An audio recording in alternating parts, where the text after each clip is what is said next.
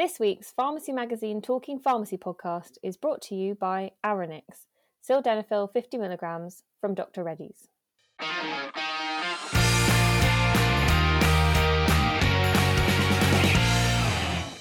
Hello everyone, welcome to the latest episode of the Talking Pharmacy podcast. My name is Richard Thomas, editor of Pharmacy Magazine, and what a week it's been. Exciting, dramatic, euphoric, dodgy decision making, a sense of the nation coming together and dreaming of better days to come. But that's enough about the NPA conference. Join me on the pod this week to discuss what else has been happening in pharmacy. Rob Darracott, editor of P3 Pharmacy, Arthur Walsh, editor of Pharmacy Network News, and Neil Trainus, editor of Independent Community Pharmacist. Helena Beer is hard at work putting the latest issue of Training Matters to bed. Later in the pod, I talked to Janice Perkins about the Community Pharmacy Patient Safety Group Conference, which was held last week. But let's start with Good Week, Bad Week. The voices of the panel's English contingent may be a bit croaky this morning. We're recording this the morning after the night before. So let's come to you first, Neil and Rob. Neil, a good week or a bad week, and who are you going to go for? Yeah, morning, Richard. Yeah, it's some night last night, as you mentioned, and I'm in good form, surprisingly enough. The night before. What happened last night, Neil? There was a game last night, apparently. All right, okay. Lots of England fans jumping on lampposts and standing on buses chanting. I don't know what that was all about. No idea. But I've gone for a good week for Thoran Govind, who's the chair of the English Pharmacy Board, as you know. And it's been a good week for her because she stepped into the chair seat with I think, great confidence. We shouldn't be surprised by this. I'm not surprised by this. We all know Thoran. She's a very confident speaker. She's spoken on pharmacy issues for quite a few years now on radio and TV, spoken with great authority. And the chair's role seems to be a very natural fit for her. And I'm sure we'd probably all agree that the English Pharmacy Board is going to be in very good hands under her direction when she's in the role. But good week for her because she's spoken out on two issues in particular, important issues, and calling out the government in the process. The first issue that she spoke out on was criticising the government for its plans to raise the age of free prescriptions from 60 to 66, and warning that such a move will lead to greater health inequalities. And she's absolutely right. Now, this is a result of the government's, no doubt this is due to the government trying to find any way it can to sort of claw back some money in the coming years because of its huge outlay during the pandemic. And any way they can get some revenue back, squeeze some revenue back, they'll do it. So, there's no surprise here. But it's short-sighted. It's totally short-sighted, and it could have terrible consequences for people in that, within that age bracket. And Thoran has, as Sandra Gidley did on numerous occasions when she was president and chair of the EPB, she actually called for an overhaul of the prescription charges system period in England to follow Scotland, Northern Ireland, and Wales. But making people from the age of 60 to 66 pay for their prescriptions could actually end up increasing the pressure on the NHS if those people, as a result, stop taking their medicines. So, full credit to Thoran. She's absolutely right, and I certainly back what she's saying 100%. And the other issue, of course, that she's spoken about this week is mask wearing, because as we know, after July the 19th, the restrictions will be overhauled, and people will be down to people's personal choice as to whether they want to wear a mask or not. They won't be legally obliged to do so. And she's called on the government to continue making it compulsory after July the 19th. And it's absolutely right. She's absolutely right. The virus has not gone away, despite the vaccine rollout, which is, as we all know, has been a tremendous success. It's just sensible, isn't it? Just to get people to continue wearing masks, particularly in pharmacies, not only pharmacies, but, we're concerned with pharmacy. So I wholeheartedly support her call in that. People should be wearing masks after July the 19th when they go into a pharmacy. Unfortunately, we could end up with a scenario here where somebody could go into a pharmacy not wearing a mask, and if somebody from the pharmacy team, tells them to please put a mask on, otherwise we won't serve you, or can you please do that? That person justifiably may reply, well, the law doesn't say I have to. I don't really have to. And I'm afraid you could end up with a scenario where there could be a bit of friction. There could be unpleasant exchanges. It could be even end up something worse. We've seen pharmacies suffer aggression and violence and violent incidents in the past. This is only, in my view, only going to fuel that potentially. I think the government's really put pharmacy in a potentially very difficult position here, and it's a really tough one. But I'm all for mask wearing in pharmacies, and Thorin is absolutely right in saying that.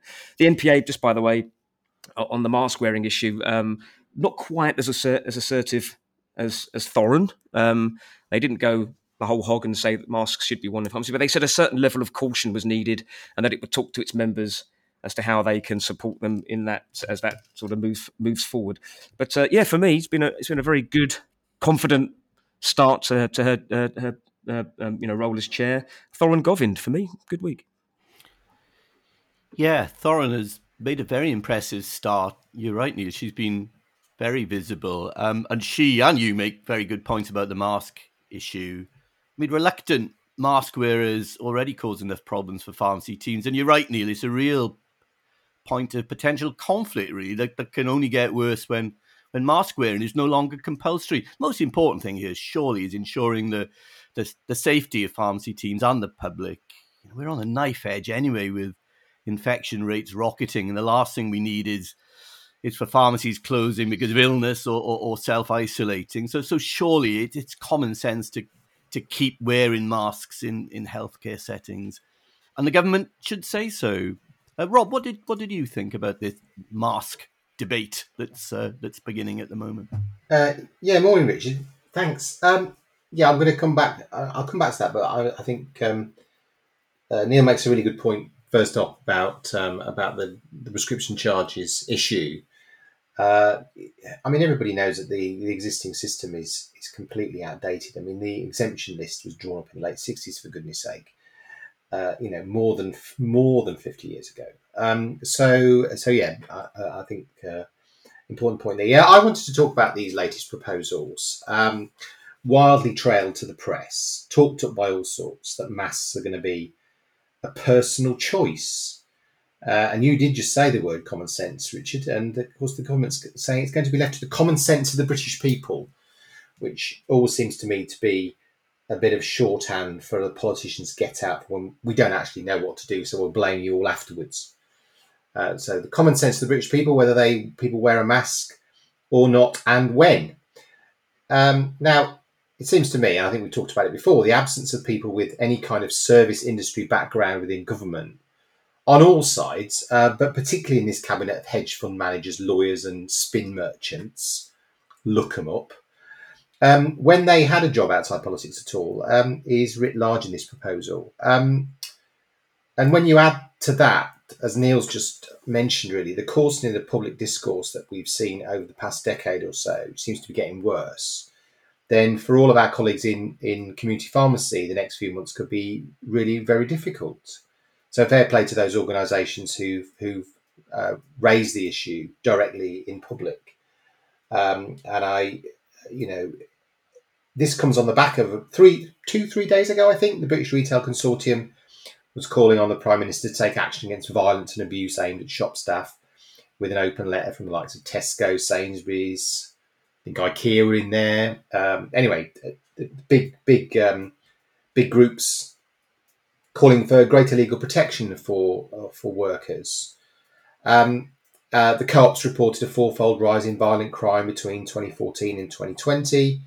And as we've said often enough, and Neil just highlighted, things have become even worse during the pandemic. One of the signatories to that letter was Seb James, who signed the letter on behalf of Boots, and he certainly reflected the concerns about violence and aggression towards staff on the BBC. He talked about it being a big problem, getting worse, quoting death threats, Boots staff getting pushed into shelving, shoplifters reacting in a way which is neither normal or in any way acceptable, and also saying that Boots has recently rolled out body cams to all shop floor workers. These are really quite extreme measures, aren't they? The government's response is to say it's increasing sentences for assault. I think we've got a massive backlog in the courts right now, so good luck with that. But I'm not sure that's enough. And as the public is being divided yet again in this mask issue, which appears to be yet another front in the culture war being stoked up over mask wearing, community pharmacy staff are going to be in the front line again, as has already been pointed out. I agree with the PDA comment on this. It's a forlorn hope, I suspect, that the way community pharmacies are increasingly seen as a fundamental part of the health and care system may help to some degree, but it feels to me to be an abdication of any kind of responsibility at all at the very highest level, just to say it's up to individuals, it's up to employers and employees, and especially difficult in those places where employers, employees and those same individuals are being encouraged to use their common sense, come into very close contact on a day-to-day basis. So I just say, if this government is serious about building back better, that's yet another of those 3-word slogans that we've come to know and love over the last 3 or 4 years, then surely that's got to mean a better conversation all round and more than warm words about how people relate to each other. Yes, very good points, Rob. Very good points. Difficult few weeks ahead, I think, for pharmacy, for the reasons you say. Arthur, what was your take on all of this? Yeah, I just say I like Rob's point about it being another sort of point in the culture wars. I think the government hope it'll be a good bit of spin for them to have, just absolute freedom for everyone from July 19th. But I think it does seem to be coming at the cost of any sense of pragmatism. I don't see why. Obviously you can ease a lot more of the restrictions from the middle of July. I don't see why some of these these measures that don't really interfere with our lives so much couldn't be phased out a little bit longer over a period of a few more months. I mean, it seems to be the policy now to just let COVID circulate as aggressively as possible among a mostly vaccinated population, which there's inherent risks to that, and we'll see how it plays out. Neil, you wanted to come back in on this. Yeah, it also just struck me just briefly, really, that this is such an important issue, but it's just disappointing that there hasn't really been that concerted effort from the pharmacy industry to sort of, whether the government listens to pharmacy or not on this, who knows, probably not. But, the RPS, and Rob mentioned the PDA, but, you have one or two bodies sort of really sort of saying, well, hang on a minute, let's be sensible about this, and let's not just leave pharmacies out twisting in the wind again over this issue like they were in I know the vaccine rollout's been a success, but still, let's be sensible about this. But, to be honest with you, the NPA was slightly disappointing for me because I didn't feel that they really, firmly put a point forward about let's protect pharmacies, get people coming in wearing masks. Let's make this a rule still. A certain level of caution for me. I could have been a bit more oomph behind that. And PSNC as well, if more bodies just sort of had more of a firmer say on this. At the moment, it just seems one or two bodies. Government won't take any notice of this probably, but it just would have helped. Maybe it would have helped if a few more pharmacy bodies had actually just sort of gone in with a bit stronger on this, and I don't think that's been the case so far.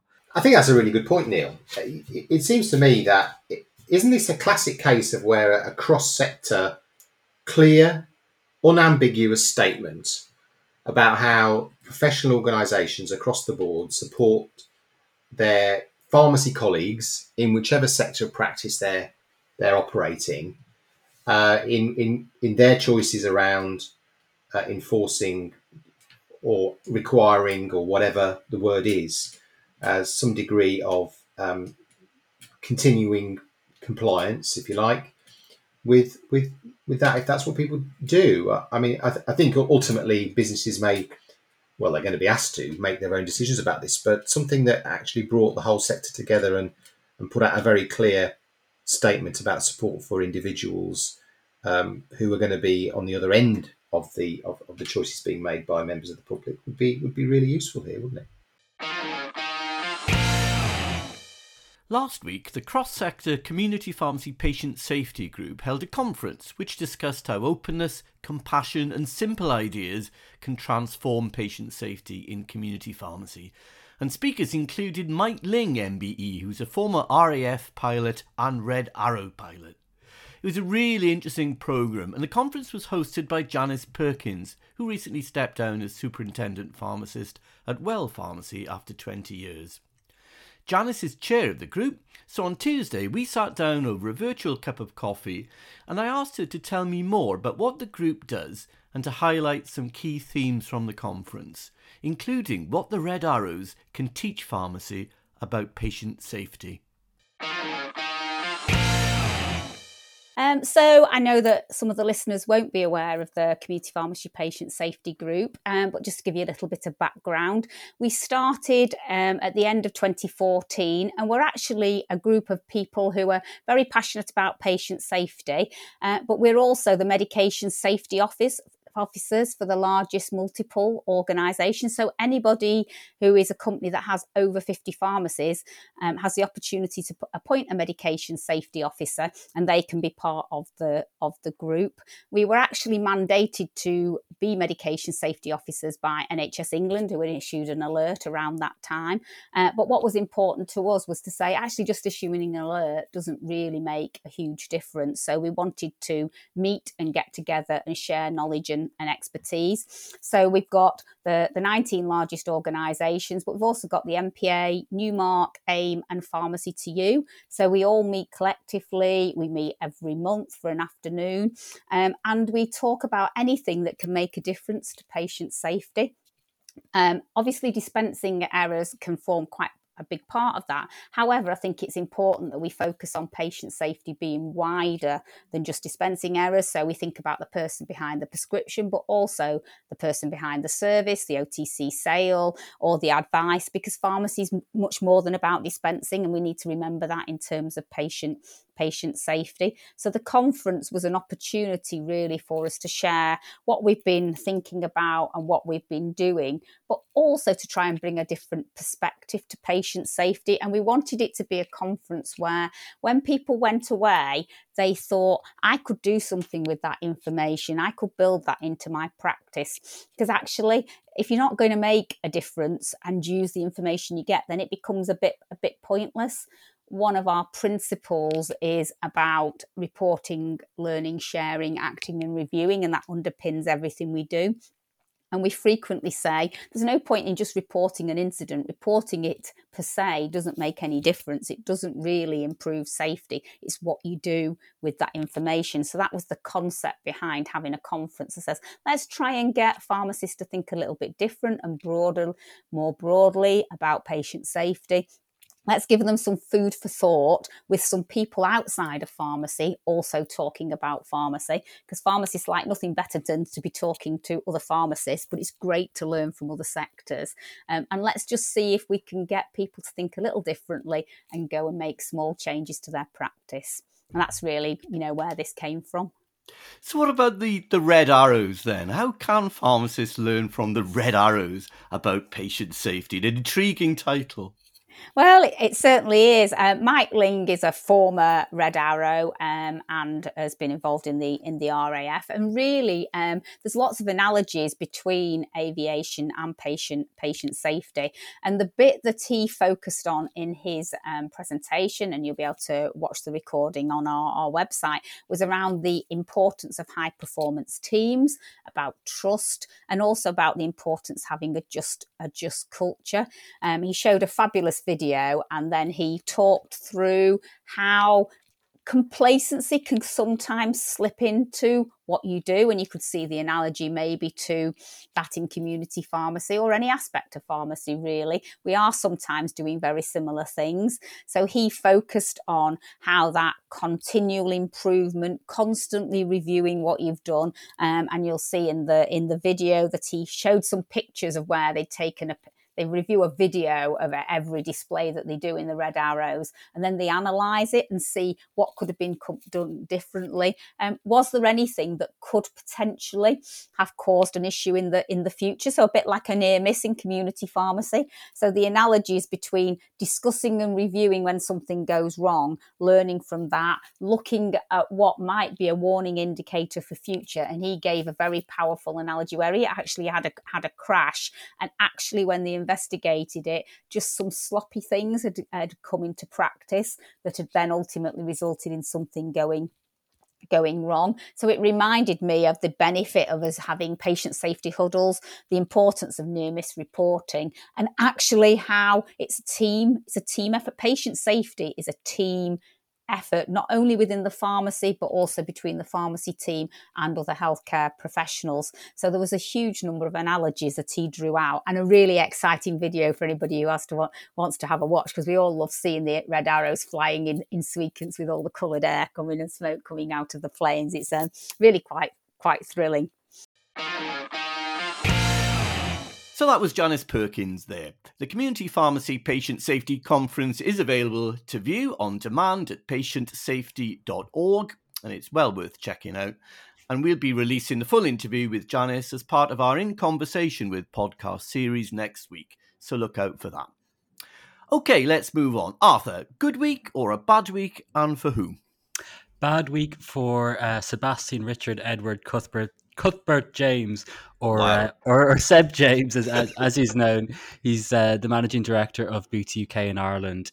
He went on BBC Breakfast earlier this week and must be wishing he hadn't, after comments he made about primary care and GPs during the pandemic. He meant simply to sing the praises of Boots staff, and sort of thanked them for stepping forward during the pandemic. But in doing so, he mentioned that, in his view, primary care had more or less disappeared during those early months of the pandemic, which is obviously quite controversial for people working in primary care, and it prompted a swift backlash from GPs and social media. There were some tweets of GPs threatening to boycott Boots pharmacies when it came to nominating prescriptions. The BMA got involved, said Seb James' comments were unfair and undermined the work of all primary care workers.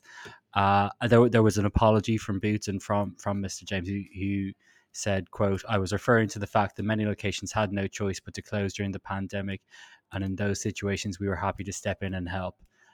Please forgive me if I chose the wrong words in the moment to describe this," and he didn't mean to diminish the role of GPs. So he sort of spoke a little bit rashly, perhaps, and I think it was silly of him to go there in a national breakfast program was only going to backfire. But I wonder what you guys think, because I suspect many of our readers won't find the basic premise of what he said that controversial. No one is claiming that at any point in the pandemic GPs were twiddling their thumbs, but it simply is the case that they went to remote triage while pharmacies didn't have that option, and that played a part in the huge footfall in pharmacies in sort of March, April, and into May a little bit last year. And a lot of that, as our survey last year found out, a lot of that did involve patient queries that would have been more appropriately addressed in general practice, but because people didn't feel they could get through to their GPs, they went to the pharmacy. Our anonymous columnist Alexander Humphreys, the other month, he accused GPs of trying to rewrite history on this point, and their role in that early part of the pandemic. And some pharmacists I saw on Twitter, quite measured, sort of not like slating GPs at all, but feeling that just reporting that their workload did increase as a result of the remote triaging policy. A guy in Wales, Gary Evan, he said, quote, "I'm not disputing the fact that all of primary care were working to maximum capacity, and I don't agree now with Seb's comments, but certainly at the time it felt that primary care had disappeared," end quote. So I think, Seb James obviously spoke out of turn, but I think a bit of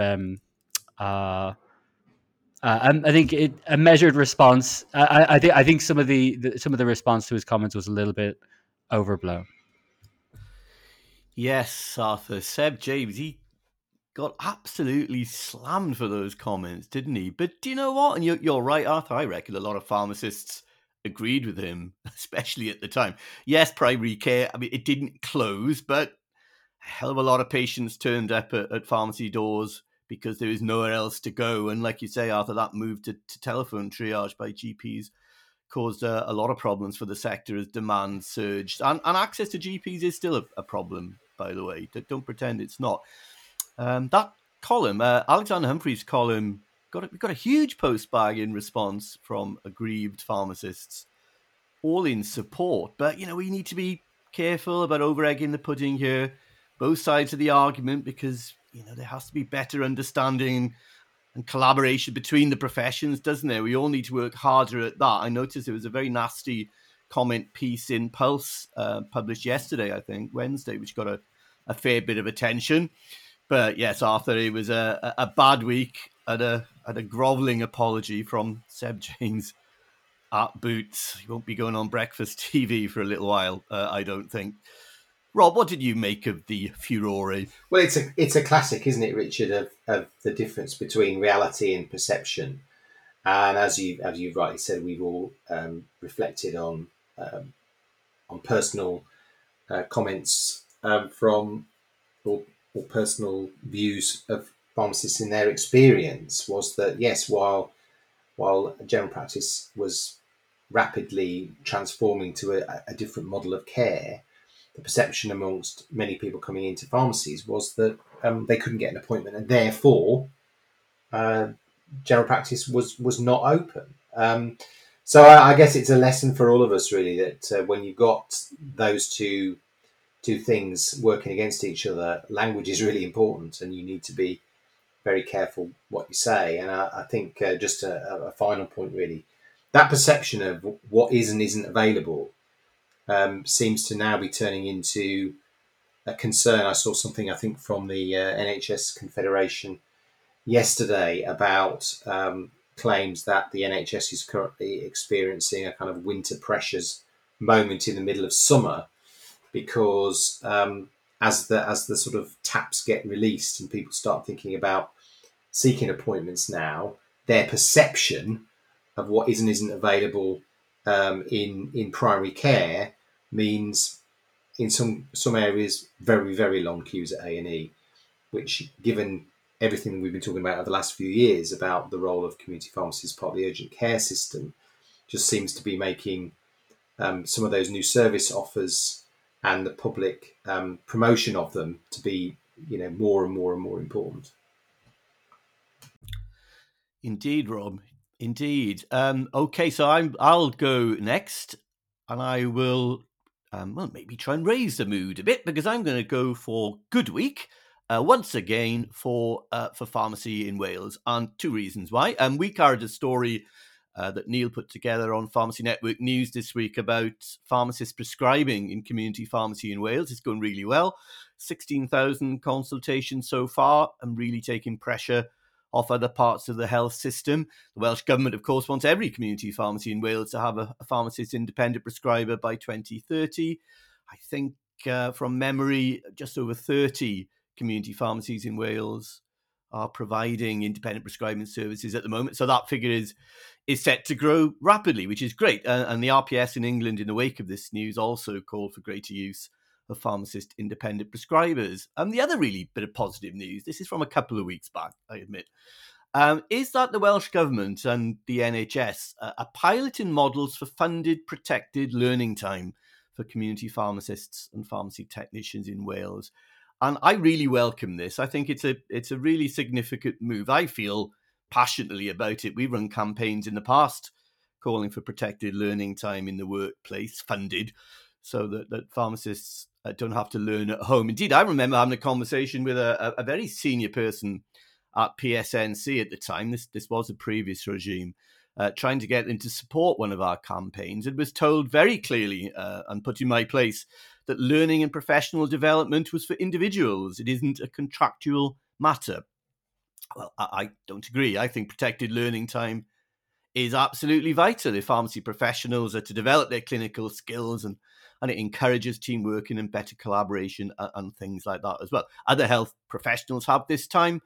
Why not pharmacy? And community pharmacy is so busy, it's so hard to find the time in the workplace to do this work. So to do this learning, devote time to learning. So well done to WCPPE and Health Education and Improvement Wales. Really good move. The RPS has jumped in again, following the ball a bit at the moment, to say that the pilots should be GB wide, but of course they're right, they should. So good week for Welsh pharmacy. So we have time this week for a quick Any Other Business. Arthur, do you have something for us? Well, I saw a remarkable tweet from Right Said Fred. You might remember from "I'm Too Sexy," the sort of early '90s hit. They're big on their anti-lockdown, anti-masks, and so on. And with all this talk of masks this week, they tweeted, "Thanks to everyone who's still wearing a mask. It saves me a great deal of time. Tells me I don't need to talk to you, know you, work with you, or try to understand your mumblings." I mean, I'm sort of happy not to work with Oh dear. Mr. Right Said Fred. So I just thought it was a funny intervention on his part. Dear me, right said Fred. Wrong said Fred. Seems to me that's crazy. Madness. Rob, what have you got then? Well, Richard, a little thing popped into my inbox this morning, and I thought, hey, there's a season for something, and the season is PR tie-ups to the Euros. Okay. So the one I've got is from a mattress company, Otty, O-T-T-Y, who have teamed up with a sleep expert and MD of psychiatry and sleep medicine to reveal how the Euros could contribute to sleep deprivation. And it includes such amazing insights as during an England match, Brits are expected to have a few drinks. No, really? During an England match, which is on the telly, football fans will be glued to their screens. No, really? There's more. During a football match, Britons will experience, well, I think England fans might experience match anxiety, especially before an important England game. Right, okay. And then finally, given that obviously watching football is only a male thing, relationship strain is the fourth potential issue that might come out of the Euros. 34% of couples have admitted to arguing over a game. So it's certainly conceivable the pressures associated with the Euros could add extra tension to a relationship. And needless to say, there is some great advice about how you resolve all of those things. So drink 2 pints of water before you go to bed, switch your phone off, whatever. Try drinking chamomile tea is the response to the anxiety issue, and always resolve relationship issues before you head to bed. So I think given that the Euros have not yet finished, and should something happen on Sunday that might make people very happy around and about the land, perhaps we should look out for next week on the most tenuous link we can possibly find in PR terms to the Euros, and maybe it's also something that that our listeners might like to look out for as well. If they spot things where businesses or newspapers locally or whatever make a really, really tenuous link to the Euros as a reason to read an article and therefore receive a bit of promotional advice on their particular product or service. Oh, that's excellent. Yes, listeners, please send in your tenuous links and anything you come across, and we'll read them out next week. You're right, Rob. I think our inboxes will be full next week of these PR releases. So yeah, we'll read out the best that come in. And I think we'd better close it there for another week. My thanks to Rob and Neil and Arthur, and not forgetting our podcast sponsor, Aronix from Dr. Reddy's. The Talking Pharmacy podcast is available on the Pharmacy Magazine website and all your usual download sites. Just search for Talking Pharmacy. Look out for our In Conversation with podcast with Janice Perkins, talking about patient safety. But for now, from all of us, thanks very much for listening.